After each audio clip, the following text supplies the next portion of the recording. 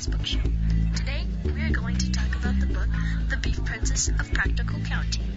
The book is about a girl who has a cow, and there was a contest to see who had the best cow. Then, there's a beauty pageant. There's also these 3 mean girls moving across the street, and they're super dramatic. Some more stuff happened in the book as well. So now, I'm going to interview one of the characters, Libby.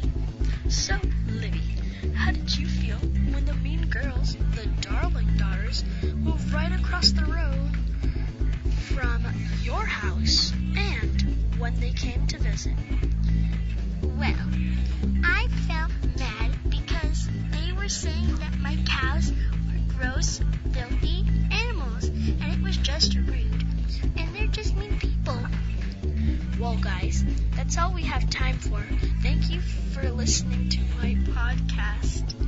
See you next week for my next book. Bye.